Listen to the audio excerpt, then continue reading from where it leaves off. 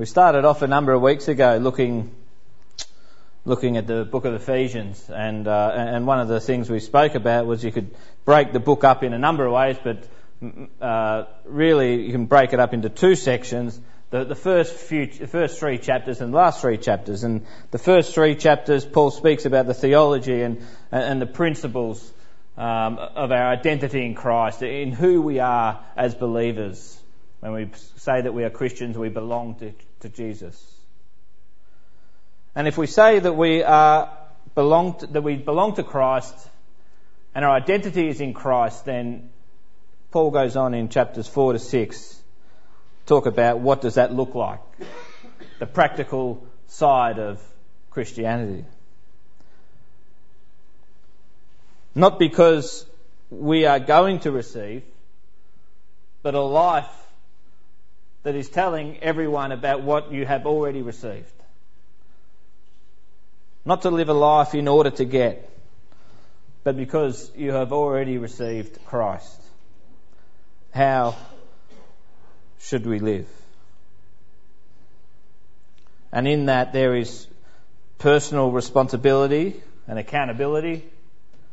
And as Graham shared a couple of weeks ago from chapter 3, there is the establishing of the church as the context here in Ephesians. And Paul starts, as a prisoner for the Lord, then I urge you to live a life worthy of the calling you have received. Based on who you are in Christ, live a life worthy of the calling you have received. Well, who are they in Christ, and what is this calling? Are the first questions we have to ask. And it starts in chapter 1, who they are in Christ. Saints of Jesus Christ, blessed with every spiritual blessing, chosen people, chosen to be holy before creation, chosen to be adopted children of God, redeemed, forgiven, wise, mysteries made known to them, marked in Jesus with the Holy Spirit, living with a guaranteed inheritance, supernaturally empowered, made alive, saved, created in Christ to do good works, brought near to God, have access to God, citizens and members of God's household, the dwelling place for the Spirit of God. I might have missed some, but I've just going through those first few chapters, picked up on these things that identify themselves in Christ. Things that are not only true about the Ephesus church, but of Montmorency Community Church in 2017.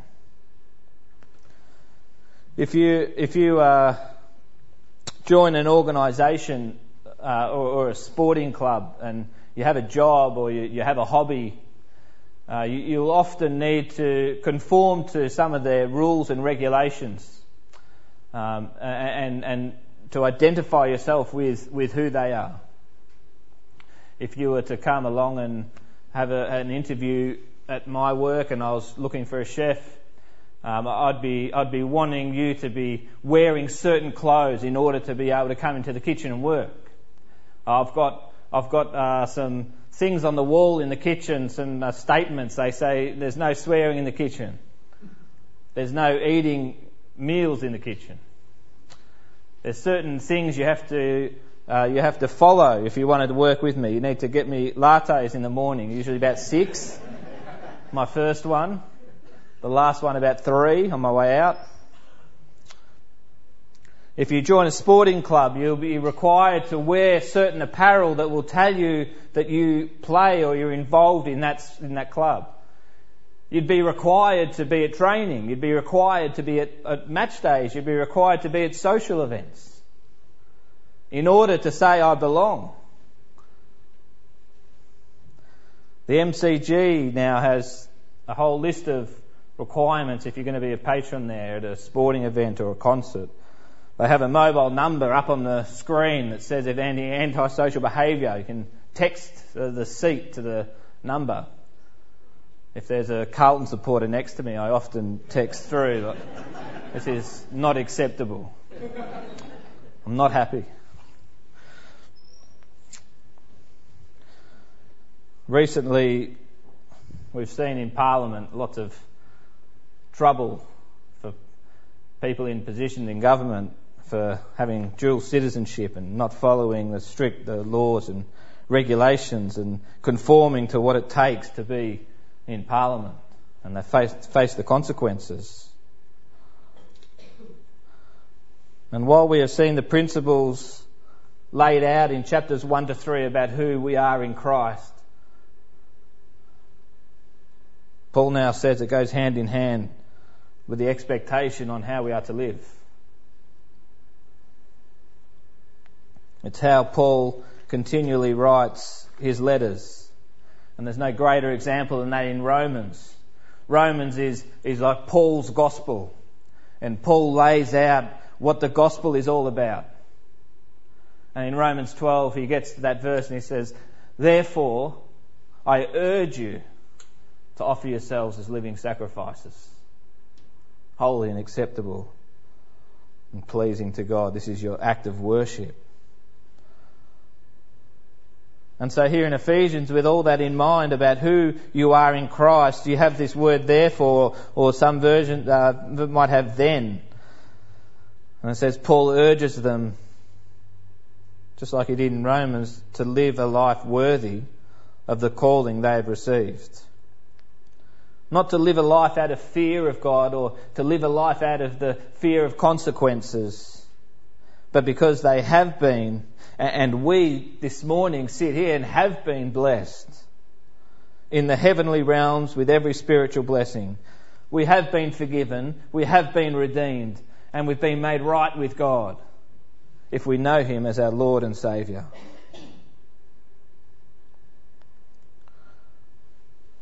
Live a life with thankfulness and gratitude.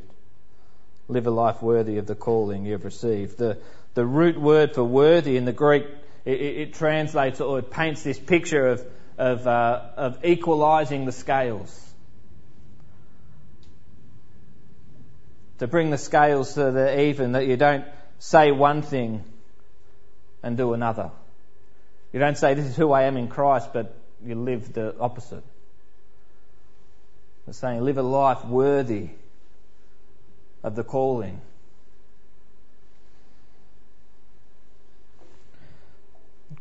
God has ultimately called us to be like Christ, to live holy, blameless lives, and to offer ourselves completely to Him, that He would be made known to those around us, and that He would be honoured, that He would be glorified through us. And in the Ephesians context, it's the beginning of the church. It's the conflict between Jew and Gentile. But the principles carry through time to today in Montmorency. And that calling, if you go back to chapter 2 and verse 14, it says there, "For He Himself is our peace, who has made the two one, and has destroyed the barrier, the dividing wall of hostility, by abolishing in His flesh the law with its commandments and regulations. His purpose was to create in Himself one new man out of the two, thus making peace, and in this one body to reconcile both of them to God through the cross, by which He put to death their hostility. He came and preached peace to you who were far away, and peace to those who were near. For through Him we both have access to the Father by one Spirit." Jew and Gentile joined together as God's people through the death and resurrection of Jesus Christ. Jew and Gentile, both citizens and members of God's household, with a common purpose and a common identity. And this purpose is the calling, and it's fleshed out more in chapter 4 with a little bit more detail. As we look at today, the unity in the Father, the Son and the Holy Spirit. Gifted people through Christ, from Christ. Christ gifting His church, His people, in order that His people, His church, will grow and be built up in love. If you look in chapter 4 now, in verse 2, it says there, "Be completely humble and gentle. Be patient, bearing with one another in love." I'm going to stop there. We'll come to verse 3 and 4, 5, 6. But what do you say to a new Christian? I wonder what you say to someone who's a new believer. Some of the things that would come to mind are things that they need to do. Now that they know Christ, now that they belong to Him and they can identify with who Christ is, because He is in them. They need to go to church, they need to go to a small group, they need to sit down and read their Bible, they've got to have a quiet time, they've got to meditate, they've got to start giving, take communion, get involved in a ministry perhaps. And those things are very important. But what strikes me is that most of those things are actually external things. Things that we can see people are doing. And sometimes when we see people are doing things, we think everything's okay. They're going all right. But Paul doesn't jump in and say, now you know who you are in Christ, I want to see you doing some things. He looks to the heart. He looks inwardly to the attitudes of the heart.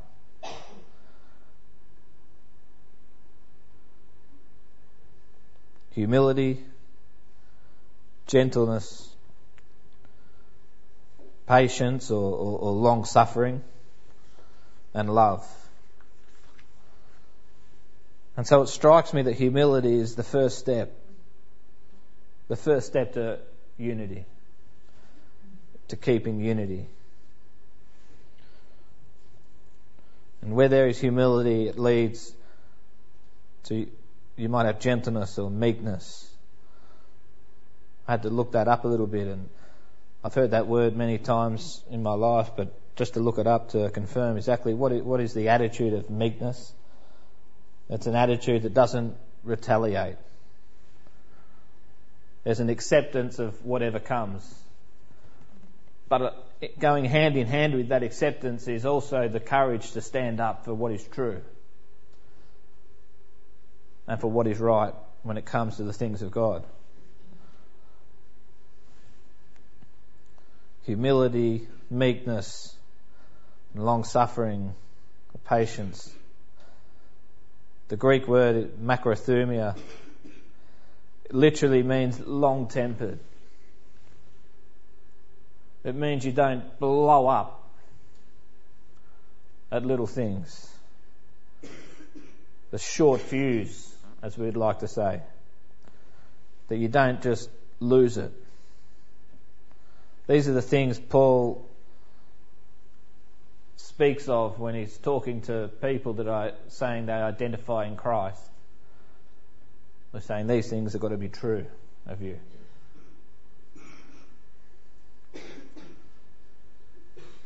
And bearing love with one another. In Matthew 5, very well-known verses, you don't need to turn to them, perhaps just listen to these. Matthew 5, Jesus said, "You have heard that it was said, love your neighbour and hate your enemy. But I tell you, love your enemies and pray for those who persecute you, that you may be sons of your Father in heaven. He causes His sun to rise on evil and the good, and sends rain on the righteous and the unrighteous. If you love those who love you, what reward will you get? Are not even the tax collectors doing that? And if you greet only your brothers, what are you doing more than others? Do not even the pagans do that? Be perfect, therefore, as your heavenly Father is perfect." There aren't just three types of love, and I know there's lots of learned people here. There aren't just three types of love in the Bible in the Greek. But as I was contemplating it, there were three that really stand out to me as well known, or are sort of the general ones that come to mind when you speak of love. And I thought it was interesting that as you think about their definition and meaning and use, the word that is talked about here we'll get to in a minute. Eros, Phileo and Agape. Eros is a love that is a love that takes. It's a love that is connected and used when talking about sexual behaviour and a physical contact and lustful contact. It is a love that is the world kind of love. It's a love that takes. Then there's Phileo. How am I going there, Con? Phileo. Oh, I was way off. I'm sorry. But it's a love that gives, and it's a love that takes. Connected more with a friendship. And then there's agape love, and agape love is what we're talking about here in this verse. It says to love one another and bear with one another. It's not a love that comes to take. It's a love that gives.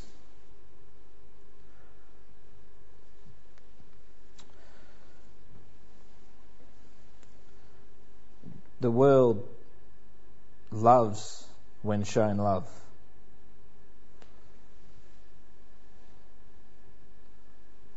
The world doesn't show love just to give. That's not common. So what's going to stand out in our community, in our workplaces and in our schools and universities and homes and families is not love when shown love. That's pretty standard. Even the tax collectors back in Jesus' time, the worst of the worst, can do that. What's going to stand out is how the way Christ loves. And if that's true in us, then we are going to love, not looking to take, but just looking to give. It's this giving love, bearing with one another in love, this love that comes to give, which is paramount in keeping unity in the Spirit. You may notice it doesn't say that we come to create unity. It doesn't say that we are told to make unity or to start unity from scratch. In fact, we are told to keep the unity, because the unity is actually a God-given thing. God started it. Before there was anything, there was God the Father, Son and Holy Spirit in unity. And it says, make every effort to keep the unity of the Spirit. In fact, not only are we not told to start unity or create unity, unfortunately what we can do is destroy unity with sin. And so these characteristic traits of a Christian are here to keep the unity of the Spirit. And Paul goes on and reminds them there is not a Jewish faith and a Gentile faith. There's not a Jewish God and a Gentile God, or a Jewish baptism and a Gentile baptism. There is one body, one Spirit, one hope, one Lord, one faith, one baptism, one God and Father of all.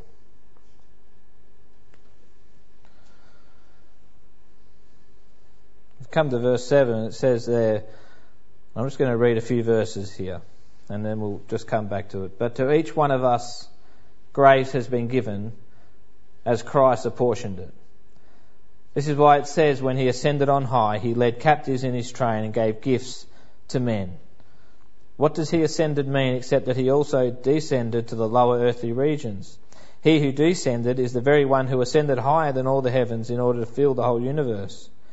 It was he who gave some to be apostles, some to be prophets, some to be evangelists, and some to be pastors and teachers, to prepare God's people for works of service, so that the body of Christ may be built up until we all reach unity in the faith and in the knowledge of the Son of God, and become mature, attaining to the whole measure of the fullness of Christ.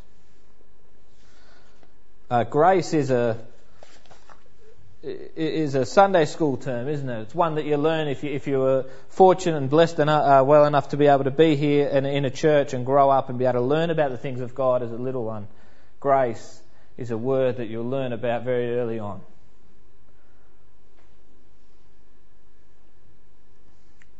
And grace, by definition, is an act of giving. But its emphasis is not on the one receiving, but the one that is giving. And grace is at the very heart of the gospel and is an expression of what God does. There is no grace unless there is an act of giving, because that's what grace is. It's very basic to its definition. For by grace you have been saved, it says earlier in Ephesians. By grace you have been saved. It is a gift from God. It's the character of grace to give. It's not dependent upon the receiver. It's dependent only on the giver. You not receiving doesn't change the fact that there is grace being shown.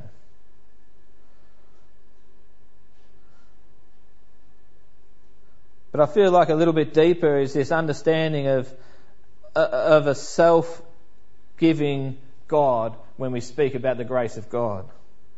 That is not just an act of just giving, but when we speak about the grace of God, the unending love, amazing grace, we're speaking about the act of a self-giving God. That he gave his Son to die. Jesus came, it says, not to be served but to serve, not to receive but to give.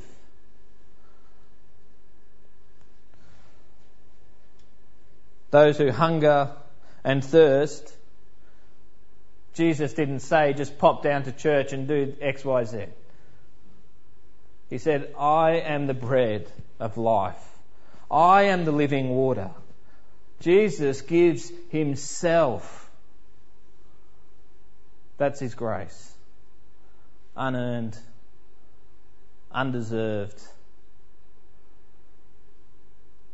And Jesus said, there is darkness in you. He said, I am the light. I'm giving you myself. People don't know and don't understand and are ignorant to the truth. Jesus said, I am the truth. People don't know the way. Jesus said, I am the way. People who are dead, Jesus said, I am life. I am resurrection. And he gives of himself. This undeserved, unearned gift is God giving of himself to us.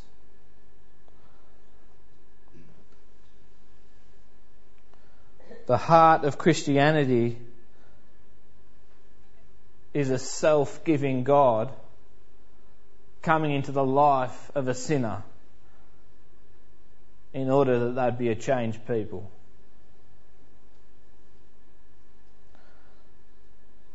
As I thought about that this week,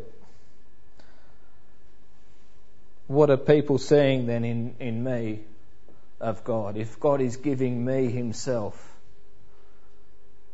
is it pouring out in my life? Is it pouring out in the life of this church, into this community?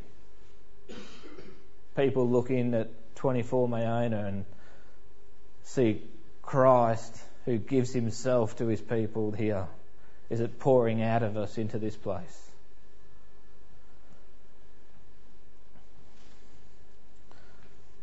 The grace of God being seen in us must be genuine and real. A people that come together not to receive but to give.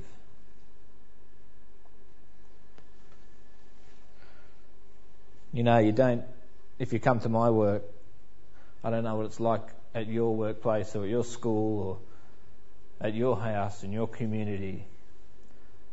That's not the norm. People don't come to just give. When I was in TAFE doing my apprenticeship training, it wasn't the norm.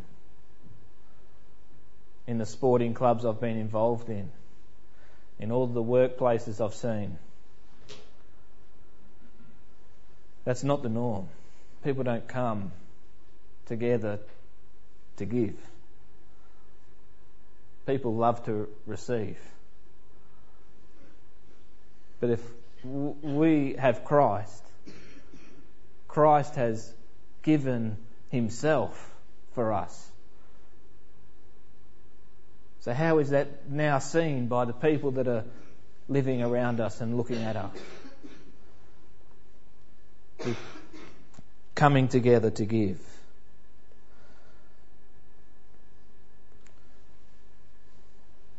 If it's not true of the world, it should definitely be true of God's church.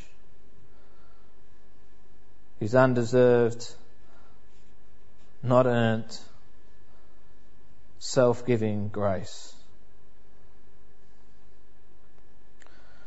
Verse 7, for each one of us grace has been given as Christ apportioned it. You might have given grace according to the measure of the gift of Christ. And here is a statement about individual gifts from Christ, gifts for individual people. And a few verses later it talks about the gifts of Christ to the total church, to lead the church, to set up the church and prepare the church for growth and maturity. And in the middle there's a section of prophecy from Psalm 68, speaking about the authority of Christ and the way in which he gives these gifts. There is no such thing as an ungifted believer. There's no Christian who has missed out on a gift from our Saviour.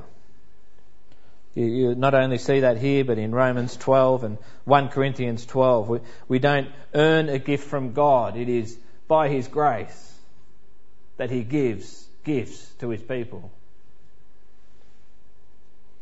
Christ then has granted every Christian, based on his grace, a gift. And you notice the word, you might have portion or measure. And it's from the Greek word metron, which we get metric or metre. And it has to do with a quantity, with limitations and capabilities. And what I can tell you this morning, and what has struck me, is that each and every person who belongs to Jesus Christ is unique. Each and every person who belongs to Jesus is gifted and is required in the body. You are not only unique with DNA and fingerprints and voice, which are all from God, but you are unique in the gift that he has given you so graciously in order for the church to function. And the giftedness is not earned. It's not deserved. It's a gift from God. Church is not for spectators, is it?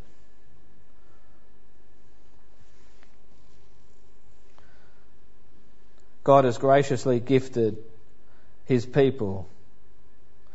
And out of love we are to come together to give.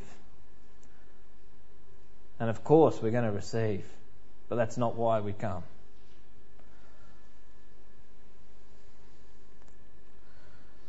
Christ gives with authority, and the easy answer is to say it's on God's authority because Jesus Christ is God.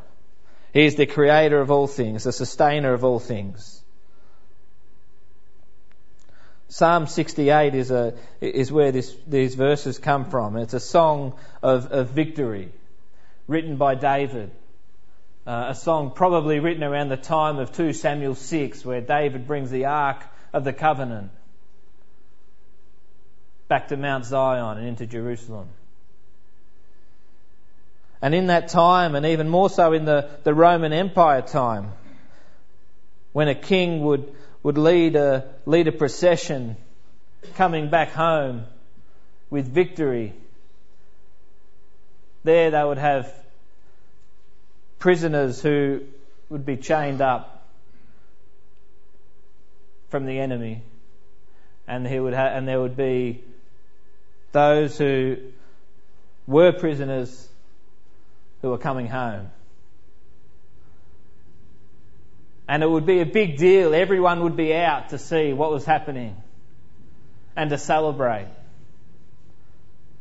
And there would be gifts given to the king or the leader of the army who was coming back. And it was quite common that they would then pass those gifts on to the soldiers who had fought and to those others around them.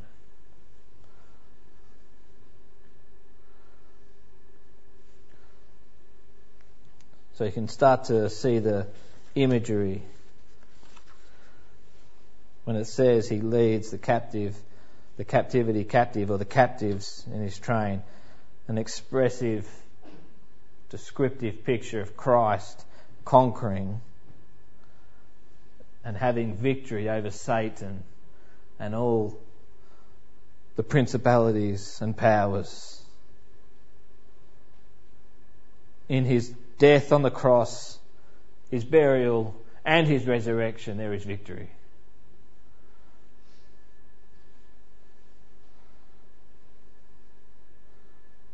We are saved by God's grace, undeserved gift, but also in the church, in his body, we are called to be used by him with the giftedness he's given us, to see the body grow and mature. To say that now is a time for me to do nothing and relax and be a spectator is not right. Quite frankly, it's not biblical. And what I read is that it is an insult to the victory of Jesus in gaining the right to rule and be head of the church. An insult to the price that he paid to be victorious and by his grace gift his people.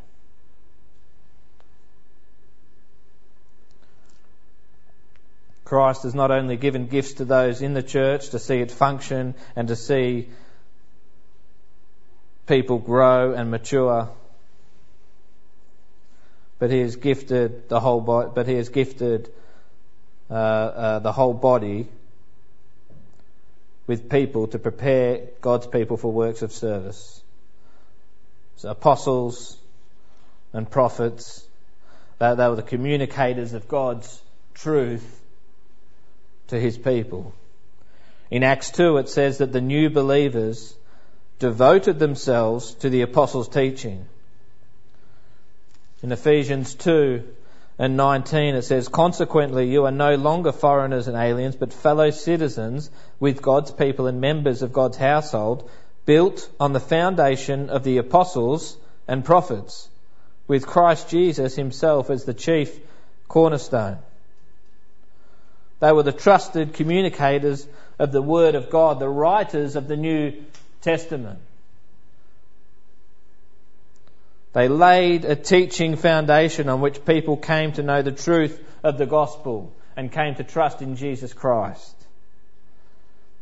And they started churches, all with Jesus as the cornerstone, joining God and man, the head of the church. Some to be evangelists, pastors and teachers, people that are gifted by the grace of God to lead, to build up and to grow, that we would no longer be infants, but we would be a people prepared for God's service.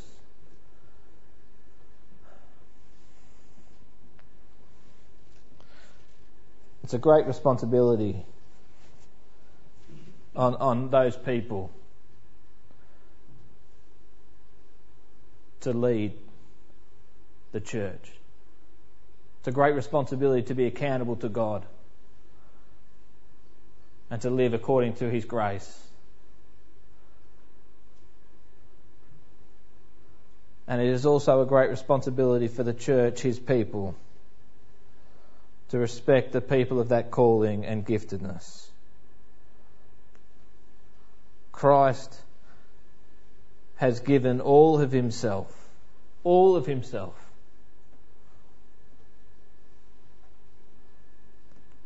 Not only that we would be saved by grace, but that as His church, we would be gifted by His grace to be led and to grow and mature. Walking in unity starts with humility. And it's a walk that recognises the gifts of God that have been graciously given both to the individual and to the body. To close in prayer, would you bow your head and close your eyes? And as a closing prayer, I just want to read from Ephesians 3:20-21. Now to Him who is able to do immeasurably more than all we ask or imagine, according to His power that is at work within us. To Him be the glory in the church and in Christ Jesus throughout all generations, forever and ever. Amen. Thank you.